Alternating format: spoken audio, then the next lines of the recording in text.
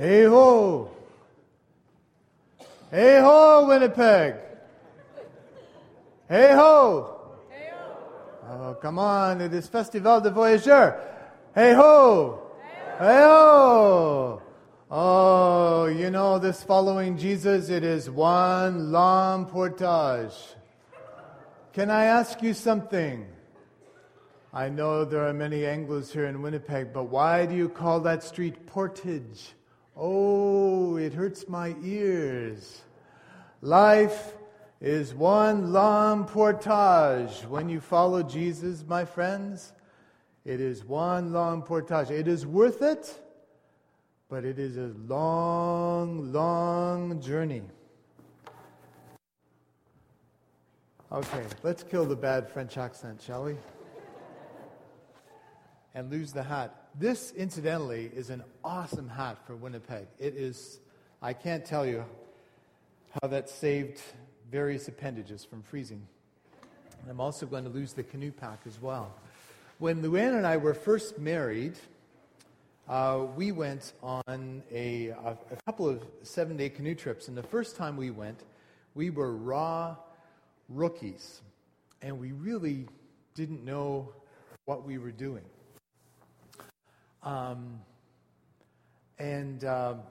So we needed kind of an explanation and some coaching, which is what we got from our good friends, Mark and Jane. And I was impressed and surprised at the amount of planning and intentionality.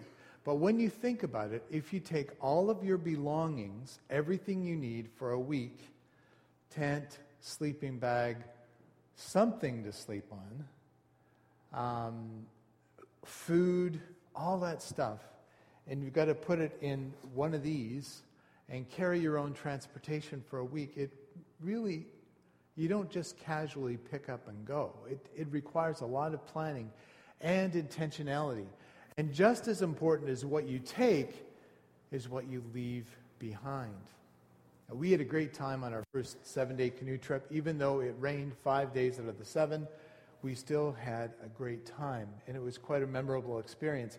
And on our way out of Algonquin Park with our friends, we're leaving the last day. For some reason, all I could think about was a plate of French fries. Anyway, we're leaving, we're walking out. We encounter all these people coming in. We met them on a portage. It was fascinating what they were carrying. They were carrying their canoes not upside down, but kind of like this. And some of them had filled their canoes full of stuff and literally dragging them. You could see the paint scrapes all the way along the path. They're just basically just dragging their canoes with lawn chairs and a guitar and a couple of cases of beer. And I'm thinking, you guys didn't get the memo, did you? I hope you're not going far. They weren't well prepared for the trip. Following Jesus is a journey. It's a journey of a lifetime. And to follow him, we need to learn how to travel light and leave stuff behind that drags us down. In the book of Hebrews, describes that we're involved in a great race. It's a marathon. And since we're involved in this great marathon of faith, following Jesus, let us lay aside anything that hinders us or holds us back, any unnecessary stuff. You don't set out to run a marathon with your shoelaces undone or tied together. It's just silly, right?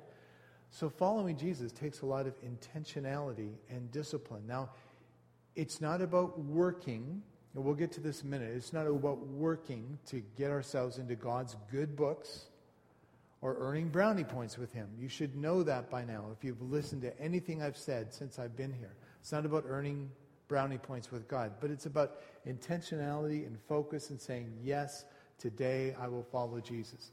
The scripture that was read this morning goes like this. If any of you want to be my followers, you must turn from your selfish ways, take up your cross. What's that next word? Couldn't I do it just once a week? Or maybe once a month? Once a week would be great, because then we could do it on Sunday morning. Check it off our list and saying, this is great. Maybe the Rick Hill version of this verse would read, if any of you wants to be my followers, You must turn from your kind of selfish ways, or sort of. Well, let's leave that part out. I don't like the selfishness. Take up your cross on Sunday morning, show up regularly Sunday morning at church and pretend that you follow me. Oh, that's kind of the poser version of the verse, isn't it? If any of you wants to be my follower, you must turn from your selfish ways, take up your cross daily, and follow me. Now, this imagery of taking up the cross must have impacted the original audience something like a kick to the stomach. Because, take up your cross, that thing there, it's not just some kind of religious decoration. Back in the 1st century AD, it was a symbol of shame and humiliation. It means that it was a ugliest form of public execution anyone's ever devised in human history. And it means only the worst criminals would be seen carrying a cross, dragging it down the street. Jesus goes on to say, if you try to hang on to your life, you will lose it. But if you give up your life for my sake, you will save it. Now, it might be just me, but this seems awfully counterintuitive, don't you think? How can you, if you hang on to your life, you'll lose it, but if you give up your life for my sake, you will save it? That does not compute. It does not seem to make sense. North Americans especially are really good at trying to run their own lives. Actually, it's not just North Americans. With our affluent society, it's everybody. Every human being wants to run their own life. But when we hang on to our own life, oh my, we tend to make a hash of it. Don't we? Anybody who's got a shred of honesty here this morning will admit we tend to make a hash of our own life if left to our own devices. And ultimately, we lose it in the long run. But Jesus says, if you give up your life for my sake, you will save it. That's the irony of following Jesus. It doesn't seem to make sense. But if we say, okay, Jesus, you be the boss, you drive, ultimately, we save our life. Or to be more accurate, he saves us. He saves us from ourselves. And what do you benefit if you gain the whole world but are yourself lost or destroyed? There used to be a bumper sticker in the 1980s that said, "He who dies with the most toys wins." Does anybody remember that? What a goofy saying. He who dies with the most toys wins. Well, guess what? You still die. And if you live your life with that kind of attitude, frankly, you're a loser. How pathetic. How many funerals have I gone to? It really distresses me to go to a funeral and you know that person has invested their life pretty much in pursuing the wrong things. It's really sad. It's really depressing. Not all funerals have to be really sad events. We mourn people that we lose. But we know for those folks who have invested, who follow Jesus, who've given up their lives to follow Jesus, we know in the long run they win.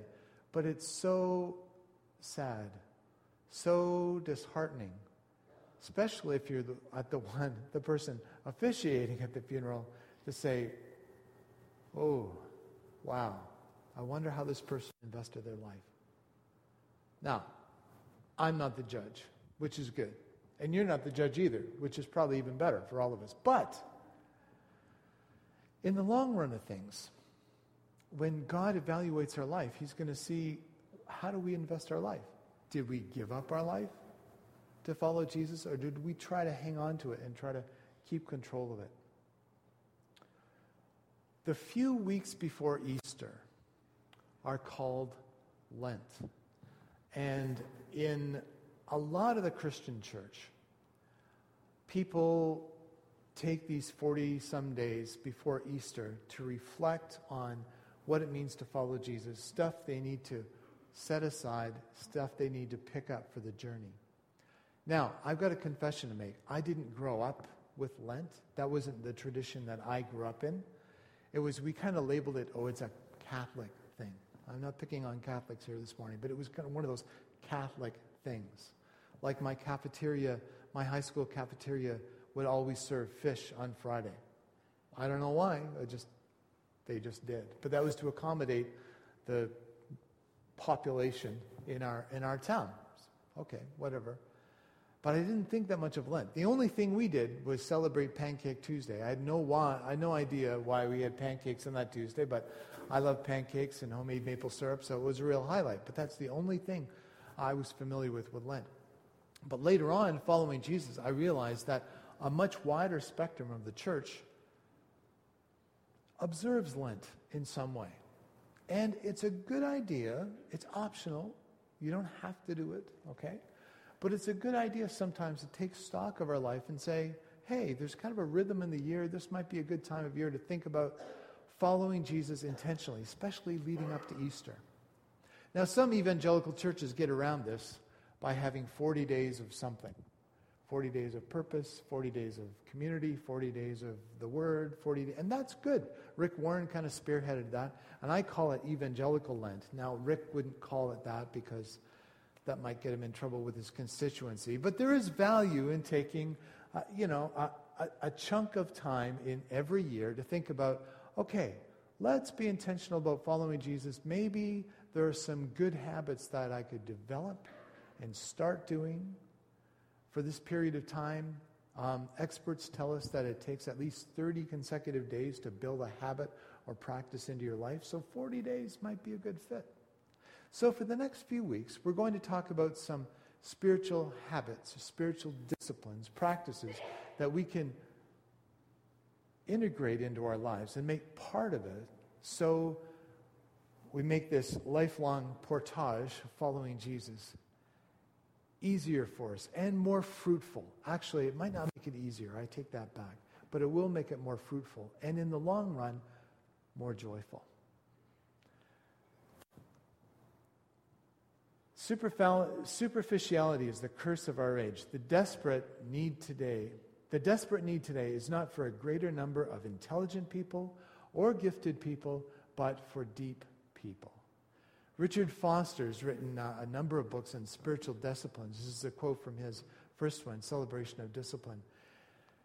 These spiritual disciplines or good spiritual habits that we build into our lives will deepen us, will help us to put down deep roots in life. If there are any gardeners here, if you've done any landscaping, it's the plants with the shallow roots that are easy to get rid of, right? And you see this sometimes in a windstorm, how especially a tree like a cedar tree or something will blow over, or on the edge of a lake, you see these trees, and you see the root system, and they're about, not even a foot deep. But then you go to some particular weeds, they're very irritating. They put down a taproot, it's about like this, and to try to get those suckers out, it's almost impossible, right? And some trees grow like that too. They go down so deep. That's what gives them the stability when the storms of life come along.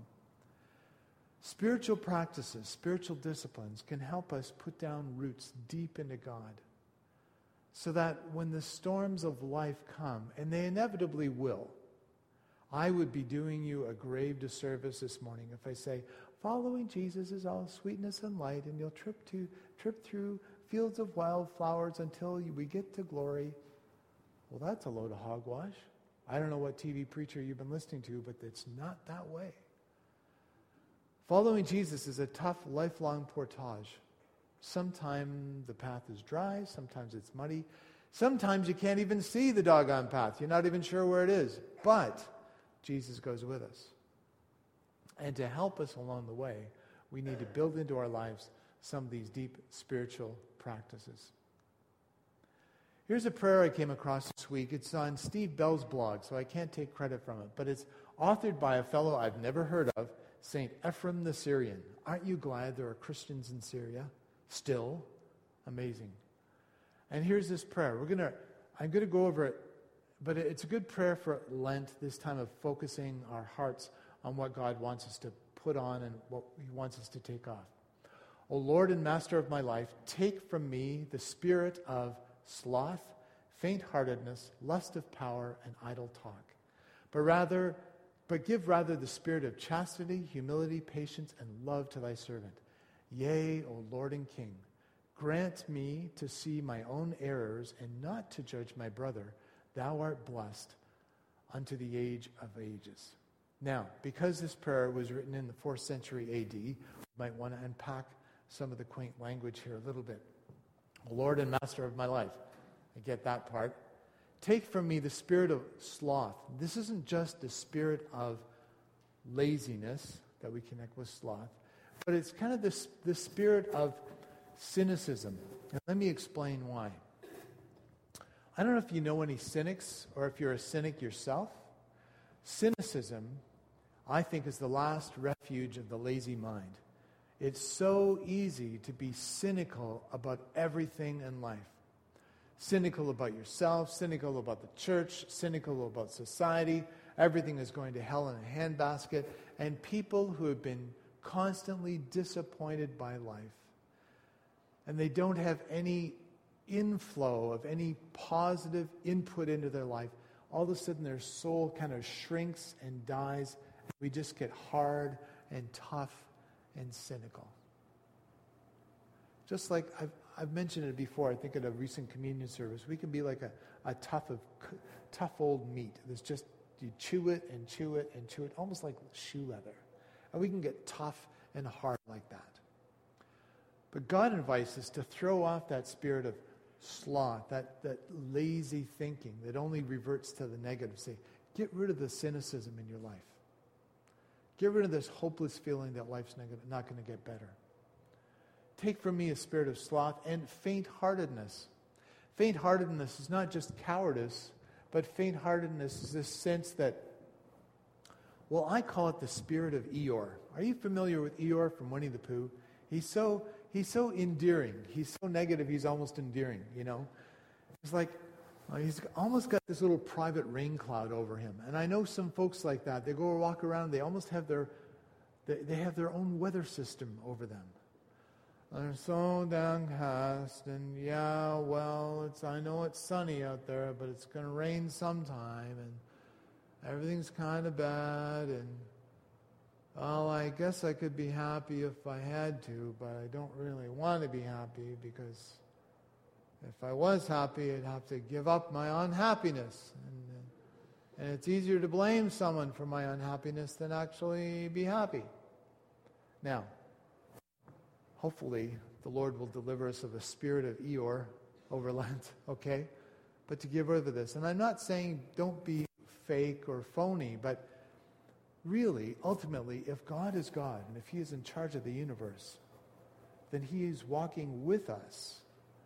And His presence can sustain us and carry us through hard times.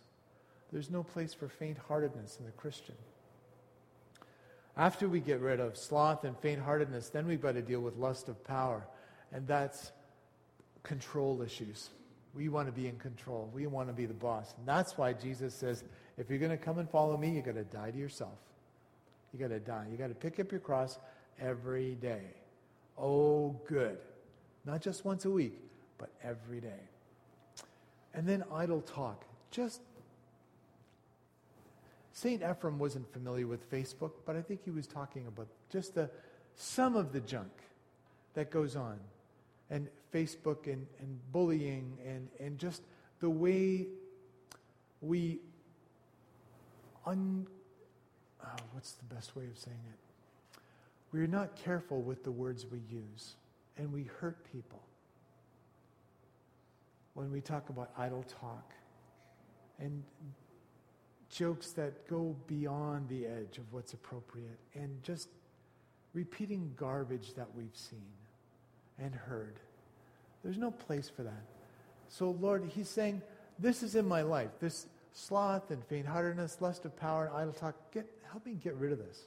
Help me, give me this spirit of chastity. Now, He's not just talking about spiritual purity, but the idea of looking at life from a wholesome, positive point of view. That God is in everything, There's value in everything, and that changes my perspective on life, okay? A healthy attitude towards life. Humility. Oh, that's a tough one. How many people have prayed for a spirit of humility this week? That's kind of a scary thing to pray for, right? It's kind of like praying for patience. We joke about, oh, you pray for patience, watch out. Be careful what you ask for. But praying for a spirit of humility, it's basically putting other people first. That's tough. That's challenging. I know that God gives grace to the humble. I know he does. But why can't the other people be humble this time? Why do I have to be humble all the time, right? Can't somebody else take a turn? And the whole idea, I'm worried about someone else taking a turn to be humble, indicates my need for humility, right? It does. So rather worrying about those people, those other people, God needs to change my heart and my attitude. Patience, we talked about the danger of praying for patience, but yes, let's pray for patience because that gives us the long-term perspective. If you're going to portage with Jesus, you need patience. We need patience. We need endurance. We need the long-term picture. And finally, give me the spirit of love. Because we're not doing this journey alone. We're doing this journey together. If you're following Jesus today, we are all in this together. And God needs to give us a spirit of love for each other, or else we just ain't going to make it. We just ain't going to make it. Now, some of you might think, Rick, you've been preaching from a 4th century prayer today. That's a little odd. Where's the Bible? These are all biblical concepts, though, from St. Ephraim. And again, the fact that St. Ephraim was a Syrian speaks to me about how we need to pray for that country this morning. It's in such chaos, such disarray. Can you imagine trying to follow Jesus in a context like that? It's bad enough in Canada, where really all we have to complain about is the bitter cold. And you are the tough, crazy people because you came to church today. So good on you. We're obviously following Jesus together. Just a point about Lent. We can get all legalistic about Lent and giving up stuff. It's good to go without something just to see, hey, do I really need this? And often during periods of Lent, I've chosen to go without certain things that I think I'm totally dependent on. And then I realize, oh, maybe that good practice, not innocent, relatively innocent practice, maybe I don't need it as much as I think. So one of the things I'm giving up for the next few weeks is reading and watching sports, which for some of you think, meh, what's the big deal? And others of you, my brothers in the faith, you know that's kind of like slitting your wrists, especially as the Jets go in the playoff run. But I just have to leave them to the Lord, you know. Anyway, something as simple as that, all of a sudden it makes space in your life. So Lent isn't about adding extra things to do. It's about making space in your life to building good habits and good practices to help us in our journey with Jesus. Here's a quote from another church leader from the 4th century AD, John Chrysostom. He said, "No act of virtue can be great if it's not followed by advantage for others." So no matter how much time you spend fasting, no matter how much you sleep on a hard floor and eat ashes and sigh continually, this guy had a sense of humor, if you do no good to others, you do nothing great. Basically, he's saying the spin-off from whatever spiritual disciplines we do should benefit others, ideally. It's not about us earning brownie points from God or getting some sense of deep self-righteous satisfaction. There, I fasted from sports for the whole of Lent. Aren't I holy? No. It's not about necessarily giving up chocolate or alcohol or carbohydrates or screens, as one young woman did a few years ago that I know. She just gave up screens for Lent.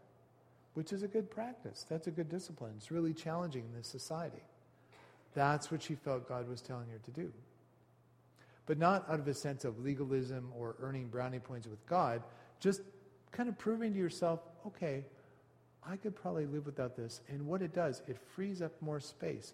It lightens my load on the journey so I can make space for stuff that I really, really need, right? If I had set out on this 1 week long canoe trip with a case of Coke in my backpack, that would be really stupid. Really. It's heavy. Yes, your pack gets lighter as you go along, but what am I going to do with all the cans? What am I going to do with all this stuff? It's just not the right thing to take on a canoe trip, right? It just doesn't make sense. So, in the same way, we've got to be intentional about the stuff we take on our journey with Jesus. Again, this whole idea of building spiritual practices into our life is not, I'm not turning it into a commandment or an obligation, but it's an invitation, okay? It's an invitation for us to deepen our walk with God. And over the next several weeks, we're going to be talking specifically about how to build some good practices into our lives. And maybe we're already doing some of those things. We can learn from each other. And the next few Sundays will be almost a bit more like a workshop, so to speak, in spiritual disciplines, learning how do we build things like prayer and hospitality, generosity, living in God's Word. How do we absorb those things into our lives? What about in our crazy society, how do we build simplicity into our lives? Simplicity sounds like this vague, ethereal concept that somebody in Wolseley or some granola eater would eat, pursue, that kind of thing. But for the rest of us, simplicity, forget it. My life's so complex and so full, I don't have space to think about simplicity. Well, that's one of the things we're going to be looking at. Because I don't think God intends us to live frazzled, burnt-out lives. And again, there's not a whole lot of wildflowers on the journey, okay? So don't expect that. But I think He wants us to follow Him and not get distracted by the bright and shiny things and get off the path and get distracted and get stuck. He wants us to follow Him. And in fact, Holy Spirit is with us on this journey as we develop these spiritual disciplines. They'll help us to grow and really experience the life that God is calling us to. And it's going to help us to die to ourselves daily. Oh, good, I can hardly wait. But seriously, you don't understand this seemingly perverse, ironic call of Jesus. What it really means. It's such a relief in the long run, to finally give up and say, okay, Jesus, you be the boss of me. Again. Today. And we'll try it again tomorrow. And tomorrow we'll have to say, okay, Jesus, you be the boss of me. Again. Today. And it gets to be a habit, a good habit, and a lifestyle. And God changes us from the inside out. I'm going to invite you to pray this prayer with me as we close the service. Okay?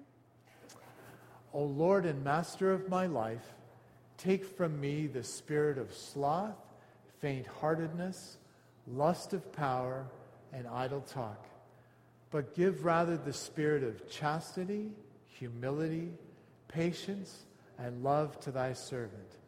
Yea, O Lord and King, grant me to see my own errors and not to judge my brother. Thou art blessed unto the ages of ages. Amen. Father, we thank you for St. Ephraim and that you prompted him to write down this prayer. Still true for us today. Father, we think of our brothers and sisters who are trying to follow Jesus in Syria, in that chaotic, dangerous situation. Will you grant them grace and peace and protection today and provide for their needs. Show us as global Christians how we can help people in that situation. Especially in this time of Lent. Lord, we don't want to copy what other churches do, but we do want to build good spiritual disciplines into our lives. So as we go on this journey for the next few weeks, I pray that you'll help us to be intentional about what we're throwing out and intentional what we're adding to our lives. We're looking forward to this. In Jesus' name, amen.